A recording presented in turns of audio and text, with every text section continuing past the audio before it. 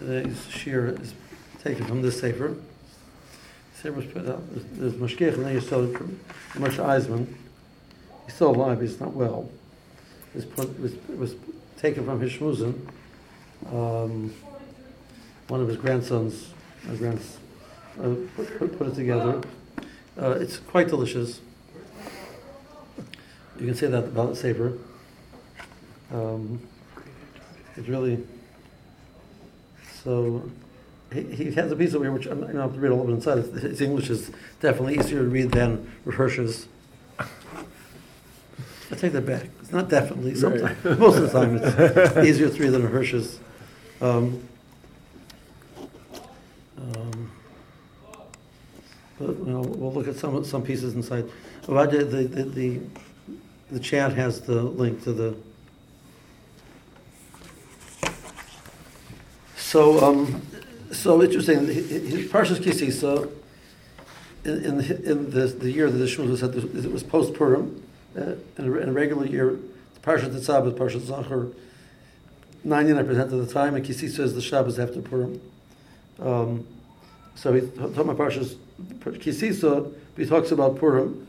Then he goes back to Parshas Kisisa because he talks about Machtzis Hashekel, which is connected to Purim, and it's also connected to the Parshas Sisa. So that's the flow of the piece. So I mentioned some of these ideas. I said the Shmuz in Yeshiva on the Tuesday. I mentioned some of the ideas there in the Shmuz. You see more directly how he says it as opposed to what I did with it. Okay.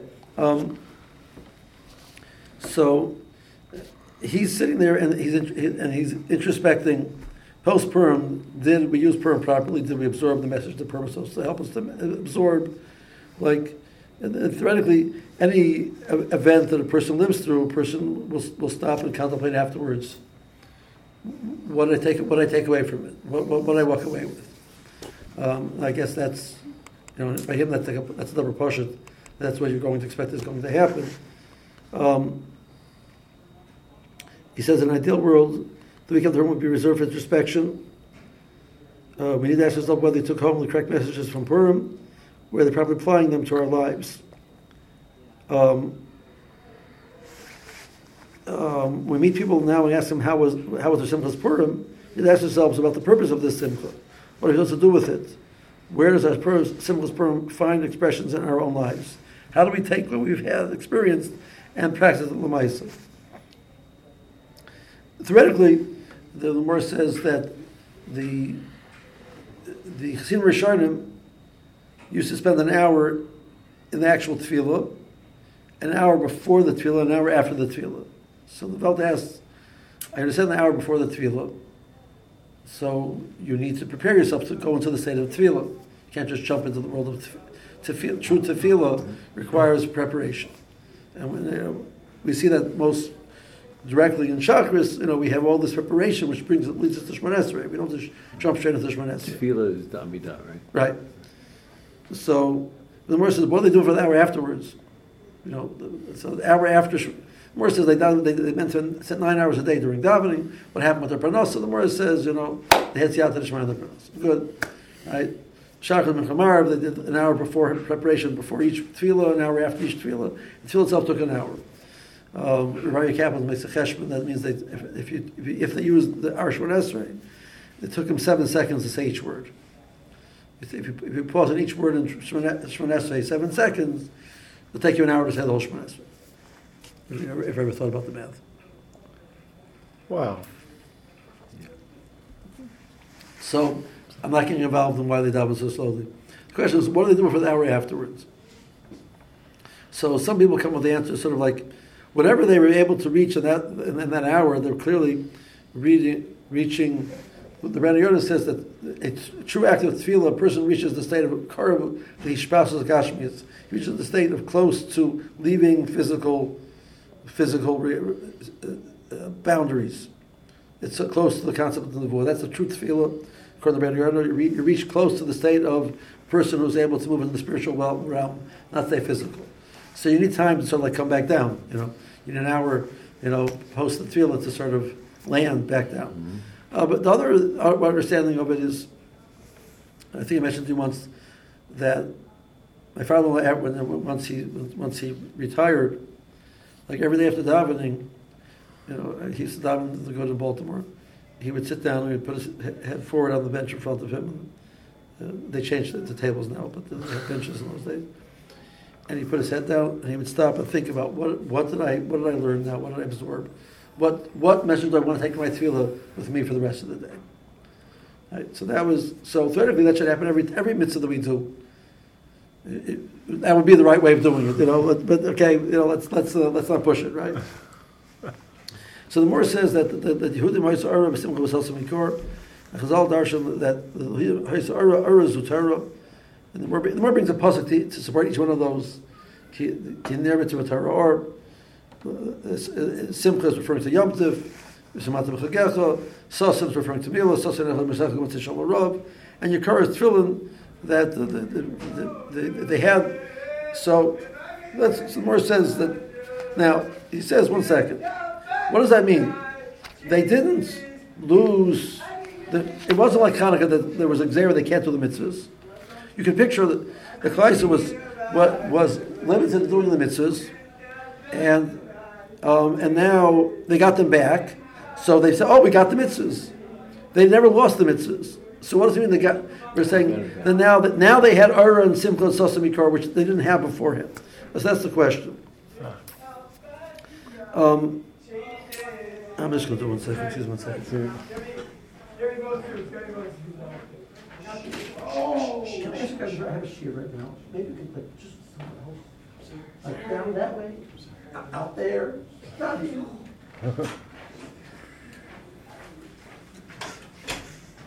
Sorry about that. So nice, you give them options. I'm on this guy. Sometimes. So what does it mean? So he said like this. Klal Yisrael had experienced a tremendous miracle, and in his aftermath, these same mitzvahs took on a brilliant new light. What they went through, they started looking at mitzvahs differently. The light of Purim was infused into their Torah, its joy into their Yom Tov. The Sosa now animated their mitzvahs of Milah, and the Tefillin shone with the honor of the day. Everything they did was uplifted. So now the question is, that's what they did with their Tefillah, their Purim. What can we do with our Purim? It is up to us to find a way to do the same with our Purim. Purim, it's our beautiful outpouring of joy, is also testing grounds. We have to look to change our lives for the better based on experiences on the Purim. Okay, so he takes it, this is the fascinating idea. Because the pasuk, the Kapitel Tilim, Kapitel Chav Beis, so Chazal say that this was actually the tefillah that Esther said when she went to Achashverosh. So the Chazal say, why is it called Ayelas HaShachar? Ayelas HaShachar is there's a star which shines out right before Alois. So it's not Alois yet, it's not daytime yet, it's the last shine before the beginning of the day. So Moshe says that just like the Elias HaShachar is Sof Kol Laila, is Av Esther Sof Kol HaNisim. So Moshe says. So Esther is the end of Nisim. So Moshe says what's Chanukah, and the Moshe says that Nitli Kasem, this is the last Nes which is going to be recorded in Tanakh. So Rabbi Eisemann was extremely, he's not well, but when he spoke, he's a Yaakov, so he's not very demonstrative, but he's very emotional. Okay, usually you picture emotional and make demonstrative. Yeah, right. It's inside of him, but there's a lot of regesh inside of him. So he says like this: if this is the last sefer which HaKadosh Baruch Hu gave us before we go into Golus, so this is like the last. This is the last story we're going to get. What are you telling me? Your last story? You give your last directive. So you can almost hear the following: my entire kindlech, you're headed into Golus now. We're going to be separated for a long time. You must know how to act in Golus, how it is is that a Yid must behave. Your model will be the story of Purim. Learn it once and then learn it again. Think about how Yidden of that time lived their lives. What did they do with their Nes Purim? Ara, Zutara, Simcha, etc. They took and infused their Yiddishkeit with its meaning and its depth. This is the kind of life I want you to live. A deep life, a meaningful life. Life where every single action is layered with thought and purpose. So that's how he hears the story of Purim. It's like the last will and testament, in a certain sense. Bershom says, I'm not giving any open directives anymore of how I want you to live. This is the story. I want you to take this story and use that as the directive of how to live your life in Golus. This is what life in Golus is going to look like, and this is what I want you to do. As I say these words, I'm blushing to the roots of my hair. I'm thinking about how I performed the mitzvah Machzis Hashekel this past week. Okay, we're all familiar with the routine. 10 Esher just before Mincha, everyone crowds around the tinfoil pan, which got me misplaced 3 $half coins. Each person turns around, he puts his money in, picks up the coins, acquires them, then places them back in the pan. I'm mortified to admit that is exactly, precisely what I did. My money was put down, the coins were picked up, the coins were set back down, and I walked on. I fulfilled the halacha perfectly, but the experience did not touch me at all, not even one little bit. Yeah. So how was it supposed to touch me? Right? What are you supposed to feel when you do Machzis Hashekel? I have to admit, I'm not blushing to the roots of my hair, I have to tell you that. Right? I never thought about it. Like, what are you supposed to think when you do Machzis Hashekel? Like, what's... Right? He has another 5.5 pages. Really? The rest of the piece is about Machzis Hashekel.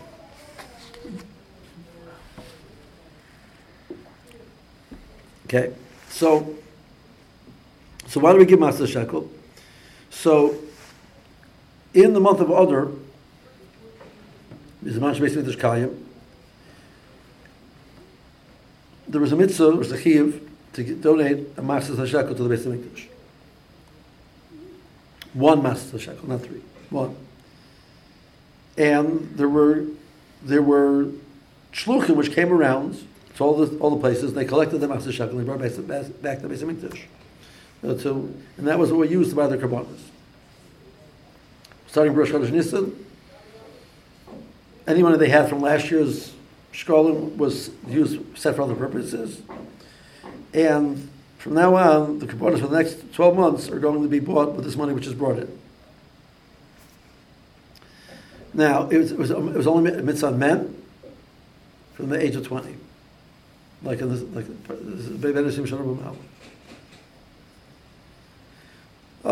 so the law actually says, by the way, that when we give Machzis Hashekel, you should actually say we're giving something zeicher Machzis Hashekel, because you say Machzis Hashekel, that's a very dangerous phrase.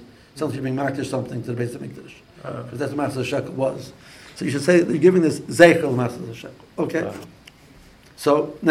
So we do this as sort of like a minig. It's not. There's no makar in the Gemara to do this. This minig was established. Doesn't say. It's not clear to me when exactly it was established. It's not one of the mitzvahs of Purim. It's become a minig yisod which is binding. And that's why you can't use ma'aser money for it. The rule is you can't use ma'aser money for a mitzvah which you're mechuyev to do. This now became a binding minig klai. So, and you have to. The Moshe says our minig is to give 3. So where do the 3 come from? So Moshe says, why? The Bechor is Ramah is actually getting it from a Mordechai, one of the Rishonim, because it says 3 times in the Parsha, in this week's Parsha Sisa, it says Trumas Hashem. It says 3 times Trumas Hashem. So now, what we're doing is an act of giving Truma for HaKadosh Baruch Hu. So now that's a whole new ballgame. If I think about what I'm doing is I'm giving a truma to Hashem, right, that has to evoke some type of emotion or a regesh more than just, well, here Hashem, here's the bulk, you know. You're zeicha to give something to Kadosh Baruch Hu. That has to be an extraordinary moment. Mm-hmm. Okay. Now, so... look at the psukim again, and this time pay attention to the words that are said in bold. It has the words on the bottom. So the Rosh Hashanah where he says Rosh Bnei Yisrael v'kodeihem, v'nasu ish karven avshel Hashem v'kodesam, v'yehem negem v'kodesam. Zayitnu. Kol rav v'kud Machzis Hashekel b'shekel kodesh, Esrim Gira Hashekel Machtzis Truma L'Hashem. Masa Shekel Truma L'Hashem. Kavod B'Kudim B'Menashim Shal Normal, you take Truma Hashem. Shiur lo Yerber Allah you'll meet Machtzis Hashekel. It says Truma Hashem L'Chaber Adam Shosechem. It says Masa Shekel 3 times. It says in the Parsha, right? Master B'Shel Kodesh is going to show Machtzis Shekel Truma L'Hashem. Right? Then Machtzis Shekel 3 times. It says Truma L'Hashem 3 times.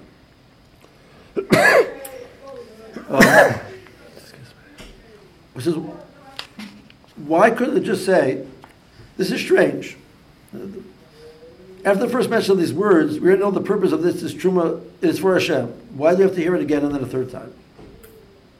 You gave Machtzis Shekel, which is Truma L'Hashem, and you have a Chiyuv. You give Machtzis Shekel, and we explain the details of Machtzis Shekel. So we say Machtzis Shekel 3 times because we have to explain the details. I got it.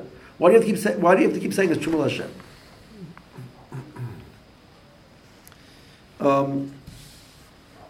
When we put the two issues together, the whole picture is sparkling clear. Why am I giving this truma of a half shekel? It's for Hashem. It's for Hashem. It's for Hashem. Over and over, we have the importance of this truma drilled into us.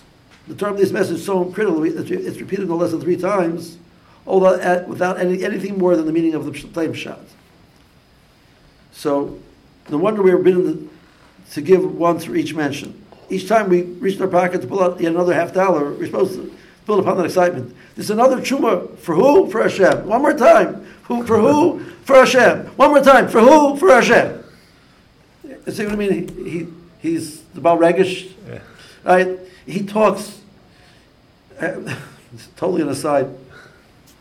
So his daughter, son-in-law and son-in-law were in Tells together. We overlapped in the Carl in Tells. Mr. Schwartz, and she's actually a well-known speaker for women, Mrs. Schwartz. My wife told me a story.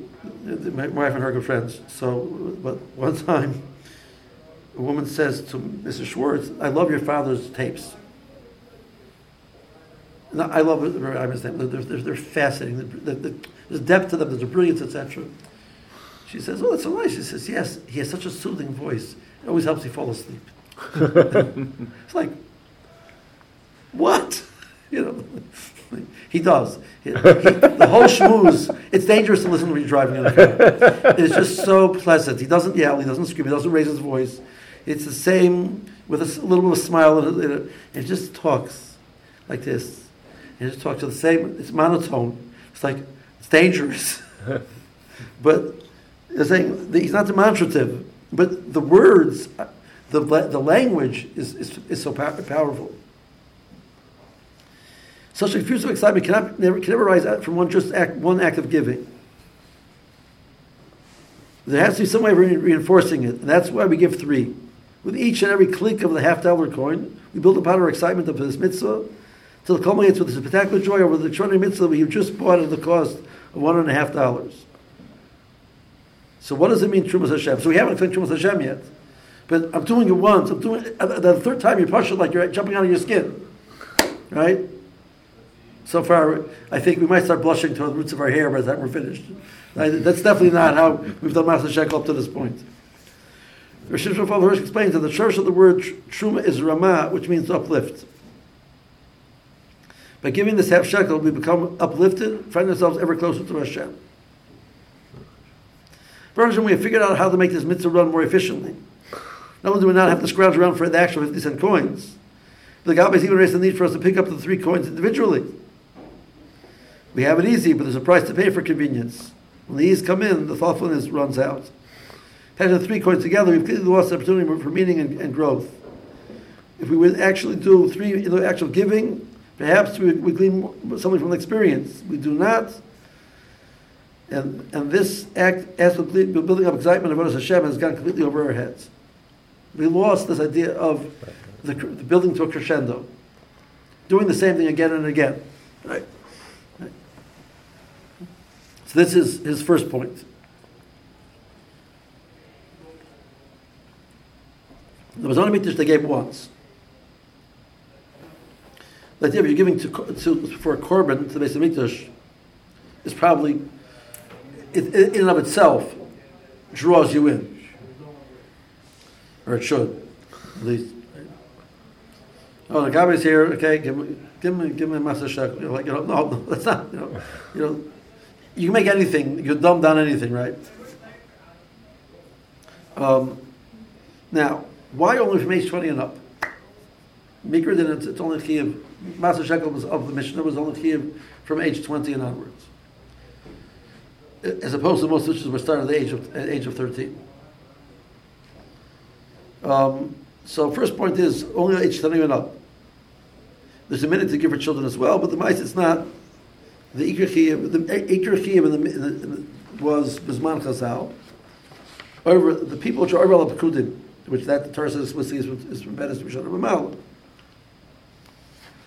So what do over al-Pekudim mean? So Hirsch translates this phrase as to those who pass into the ranks of the counted. Over al-Pekudim doesn't mean you pass by the counting. You're over. You transfer into the ranks of those who are counted. At the age of 20, isn't that incredible? Because it's telling us that there are two groups of people in the world. On the one hand, there are the amorphous, teeming, faceless, sorry, massive people. These are the uncounted. And those who would collect the shkolim, for the Shumas are witnesses to an incredible transformation. With each cling of the half shekel, one of these figures joins a very different group. Now he's a pakud, a counted person, one who's given over to Hashem's service. He's joined the group of those which are designated for a purpose. Remember we spoke about Hirsch understands the word pakid. The person was appointed to a job. Remember that? Sounds familiar? Hirsch has a fascinating thing. You say pakad pakadati. The goal you saw is Moshe is going to come and say pakad pakadati. So the Welt asked the kasha, Ramban already asked the kasha. So Yosef tells the brothers that's a simon. So if you want to know if the guy's coming and he's not a charlatan, the faker coming to redeem you, well, you see, he says, you're good. If not, not. The only problem is everybody in Klal knew the secret. So it's not a very good simon. Not a good code. Not a good code. So the Ramban answers and he says, there's one person who did not know was Moshe Rabbeinu. He grew up in the palace. So for him, it's a good simon.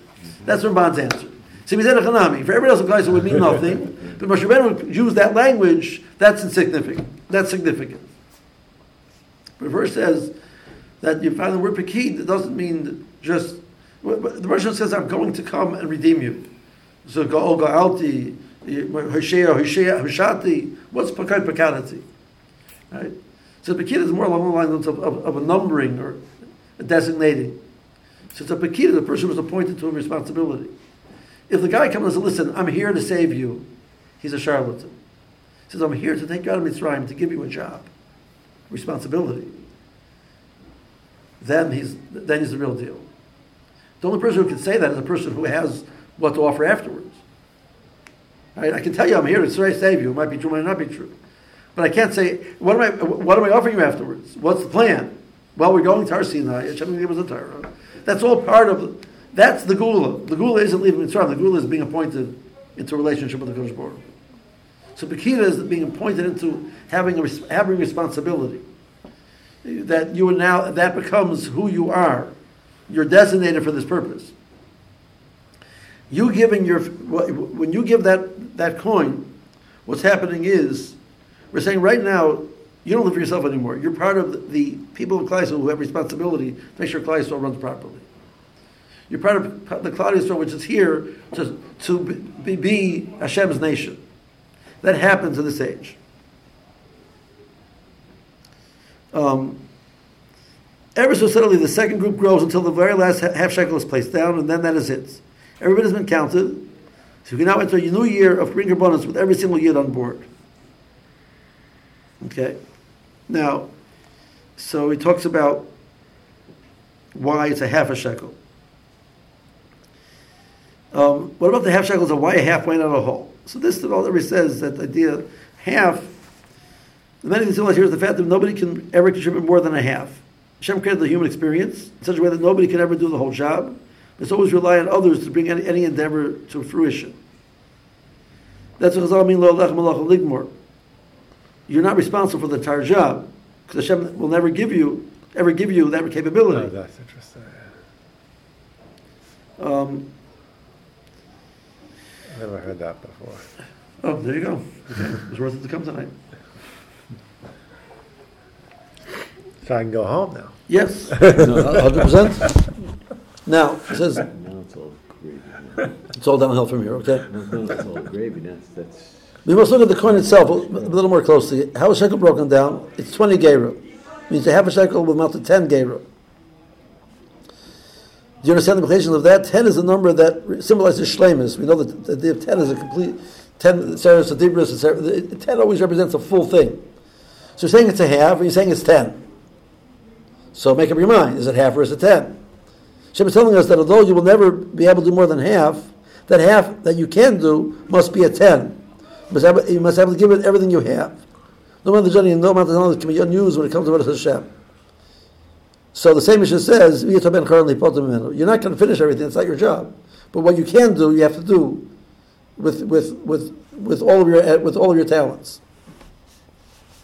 Who gives these 20-year-olds? Now why not the kids? Because children are not designed to be givers yet. But in his life, children are takers, and that's how it should be. The 20-year-old sitting on the threshold of adulthood on the cusp of building his own life is invited to participate. Hashem says, I want to give you a crash course in adulthood. Give a half a shekel, which is 10 geira. Think about what that means. From this moment forward, you must do your part. And he won't realize that yours is only a part of a larger whole. You must never make sure that you give your whole part. But the difference between an adult is someone who is totally devoted to giving himself over to others. So that's why the 20-year-old. You know how much he took out of this, like the basic halachas of the mitzvah? It's like he's seeing a whole world here. It's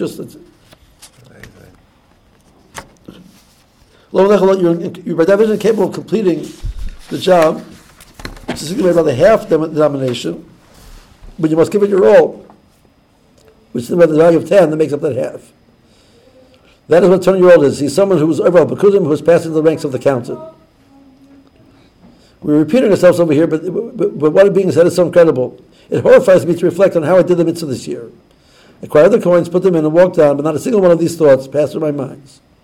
We must be more thoughtful about the way in which we do everyday things. Far too often we perform them by rote.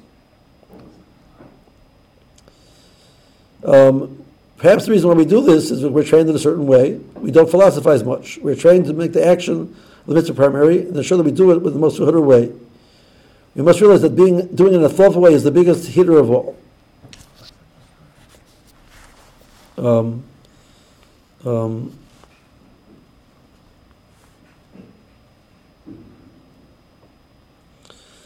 So now, he has one more thought he wants to come up with. Nothing to do this year with a thought I do not believe I have shared before. There's a fundamental difference between this truma and the one we read about in Parshas Truma. That was also called truma. You take truma Hashem, right? So the truma over there is a truma which every person gave according to whatever they wanted, what they could afford. The funds were based on the generosity of each donor. Everyone contributed what he or she wanted. Provided was left clearly, they get to choose themselves. Over here we said everybody has to give the same amount. It comes to Master Shekel, Hashem is in particular that each and every year gives exactly the same amount. Why is that? See, he wants to say a fascinating idea.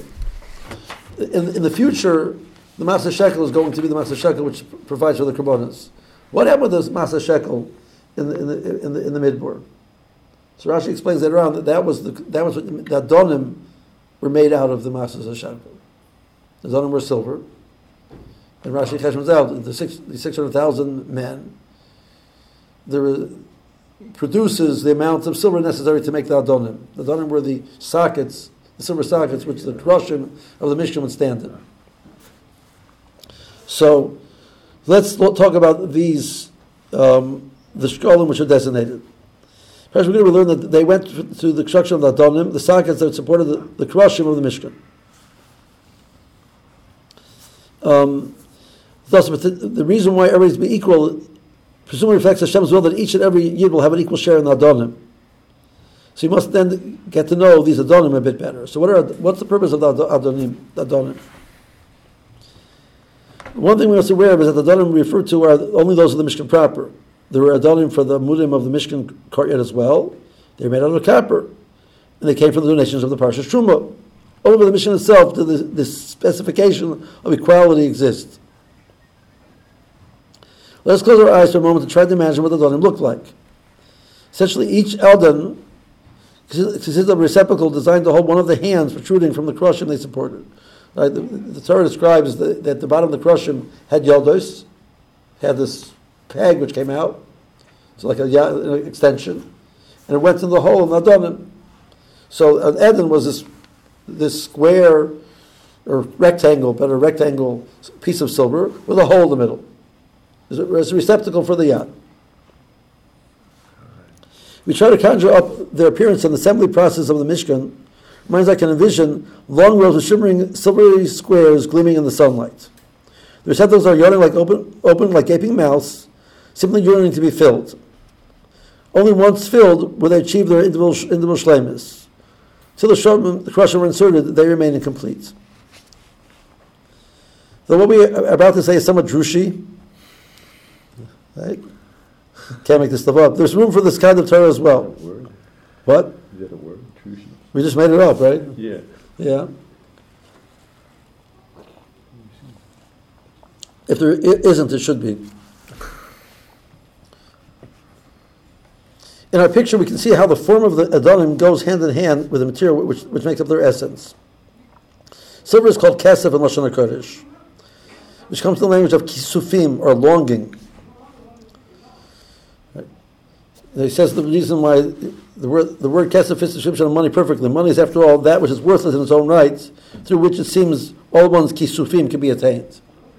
Money is just a vehicle for getting something, for attaining your desires. So kisufim is the language of desires. Pancakes in the attic. What? Pancakes in the attic. Pancakes in the attic. That's very firm of the Adonim expresses their longing for that makes up their essence as well. And what is it that Adonim long for? They long to receive shleimus, completion. So anyone who's been through the worldly yeshivas or seminaries is well aware that we're not all capable of equal intellectual capabilities. Everyone's given precisely the strengths they need, much everything they can with the capabilities they are given, but we're not all created equal in this way. However, there's one way in which we're all called upon to be equal. That is in our tshuka, our longing and yearning to grow and achieve the shleimus in which we created. The Hashekel, the cast of Hashekel is this idea we're all going to be part of this process of having a hole which you want to fill. That everybody's equal in. Everybody can reach the same level of tshuka, of desire. How much you fill, how much you're able to put in, we have different capabilities. But when it comes to the desire, there's no limits. I personally began learning in the yeshiva in 1946 in Gateshead. Among them, there were survivors who experienced the worst kind of things, horrors that no one could ever imagine. One of them was unable to retain his learning. I have no doubt that the horrific experiences that he endured were the cause of this. But although he could not retain his learning, his passion and yearning were unbelievable. He begged anyone and everyone to sit and learn with him, notwithstanding the fact that he would not remember what he had learned. He was Mr. Eden. He was a person who had, his whole being was this concept of desire. Because when it comes to yearning for Torah, we must all be equal. Let us try to use pressure to demand ourselves to live lives filled with thought. Let us think about those little packages of 3 coins, 2 from the inner meaning, something about how our lives were intended to be lived. Wow. What? Amazing piece, right? Wow. Like, he took like this most. I'm saying the Sefer is delicious. It's just like, yeah, like every essay, the depth of thought, the range of thought, and he has many svarim out. He's published many svarim. This is the first one on Chumash. So where'd you get it? I got it in the mail because I'm on his mailing list. For years and years, he was very involved in helping the Russians. He used to go. He was going to Europe before the Glasnost when it was a clandestine meeting with people and learning.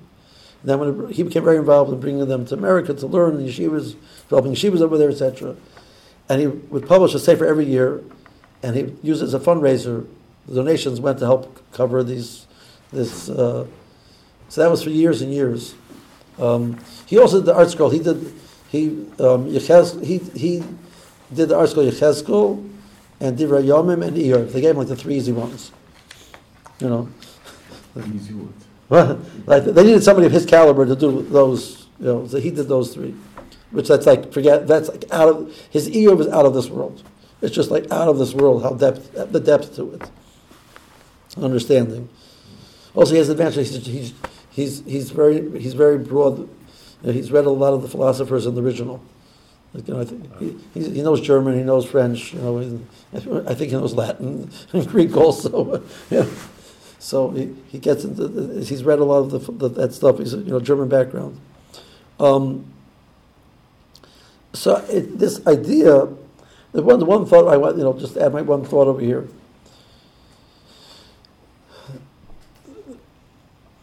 We're giving it to tzedakah. We're not giving it to Beis Hamikdash, right?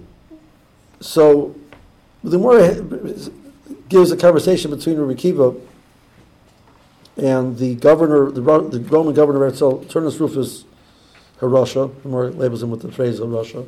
Not everybody's going to get that label, Haman Harasha, Turnus Rufus Harasha. You got to be really pretty bad to get the label. Yeah. So the Gemara has a conversation in Tainus between Rabbi Kiva and Turnus Rufus. The Turnus Rufus says to Rabbi Kiva that if Hashem wanted the Niyim to be rich, he would have given them money. So why, if Hashem really cares about them, you say that Hashem loves the Niyim and cares about them, so why didn't he make them rich? Arguably, and if he didn't, it means Hashem wants them to be poor. What right do you have to give them the money? Like, this is Ayn Rand, right? Right?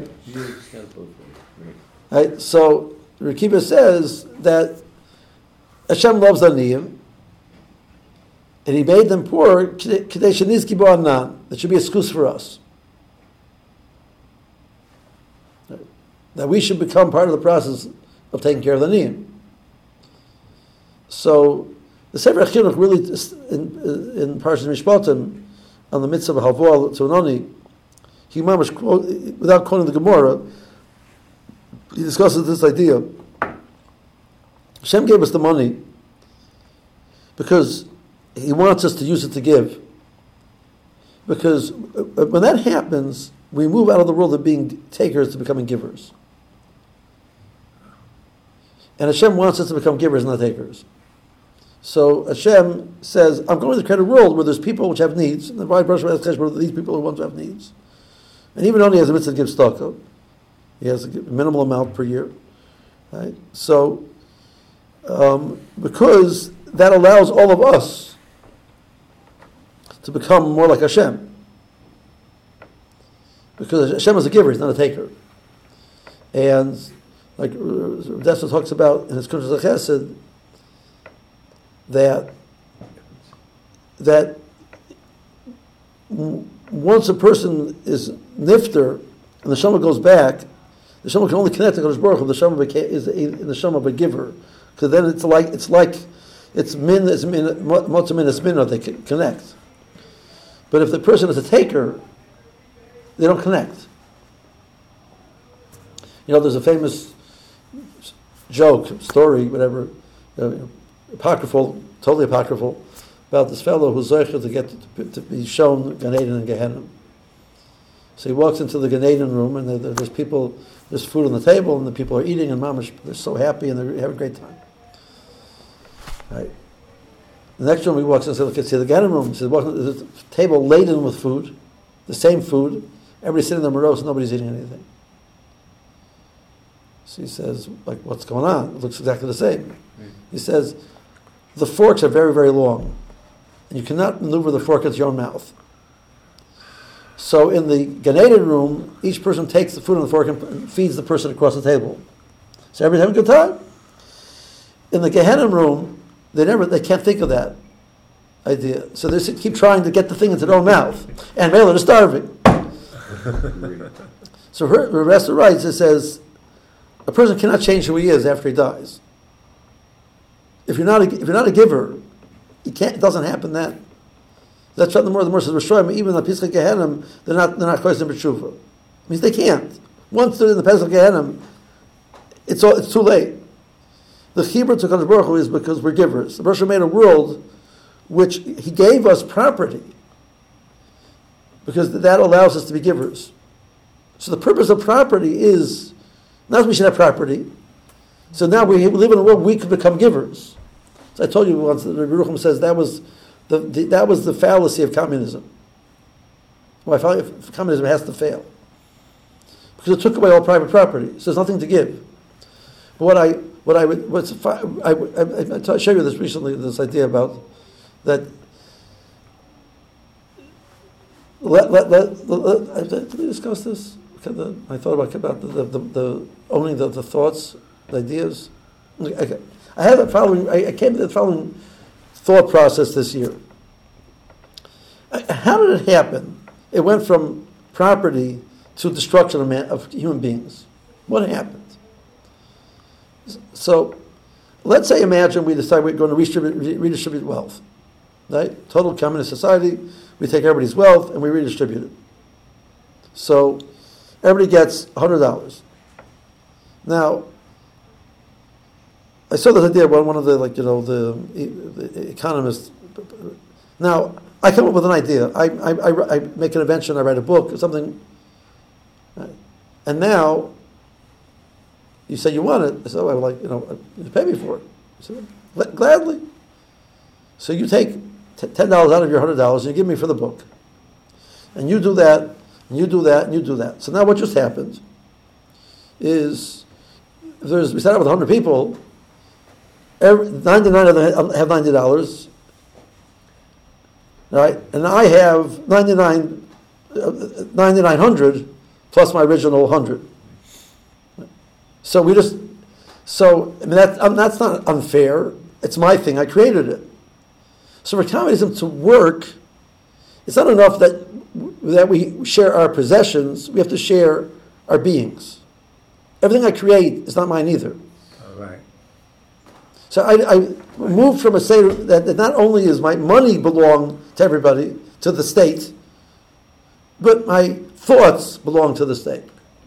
Well, once that happens, the human being no longer, the whole malice of the human being has to be given to us. Otherwise, you will have an inequality by definition. Because if there's something that still remains mine, eventually that will create inequality. So everything has to belong to the state. Well, everything belongs to the state, so I'm not a human being anymore. I've totally destroyed the human element of the person. So then the bodies they get in the way of the state. You remove them. It's like, you got to get rid of anything, which is, there's waste product we got to get rid of. So that's what happened. I never hit that. It hit me that. So the reason what Reuben was saying that communism can't exist, because it's not just the question of the physical possessions. It's the whole Gala's other is that I'm somebody who has something which is mine, and I'm willing to share it. And the act of taking something which is mine, and I feel a connection to it, and sharing makes me a giver. If it's taken away from me, I'm not a giver. No. So I never became a giver. So the whole purpose of the Bria is being destroyed. That's the fallacy of communism. So regardless of what's happening, that's the vehicle of Trumas Hashem. You want to come closer to Kadosh Baruch Hu. Moshe gave you the vehicle that you can have something which is yours, and then you give it. So it's on the Shmuz on Tuesday. The Goin says, I mentioned this idea before. So the Gzeres Purim, kill out all the men, the children, everybody, Ushlalom Lavois, and all their property will be taken as booty. So we go to the guys. Listen, here's the deal. We're gonna kill your father and your mother, all your brothers and all your sisters, all your kids, your aunts, your uncles, your cousins, everybody. And not only that, we're taking your money. Really?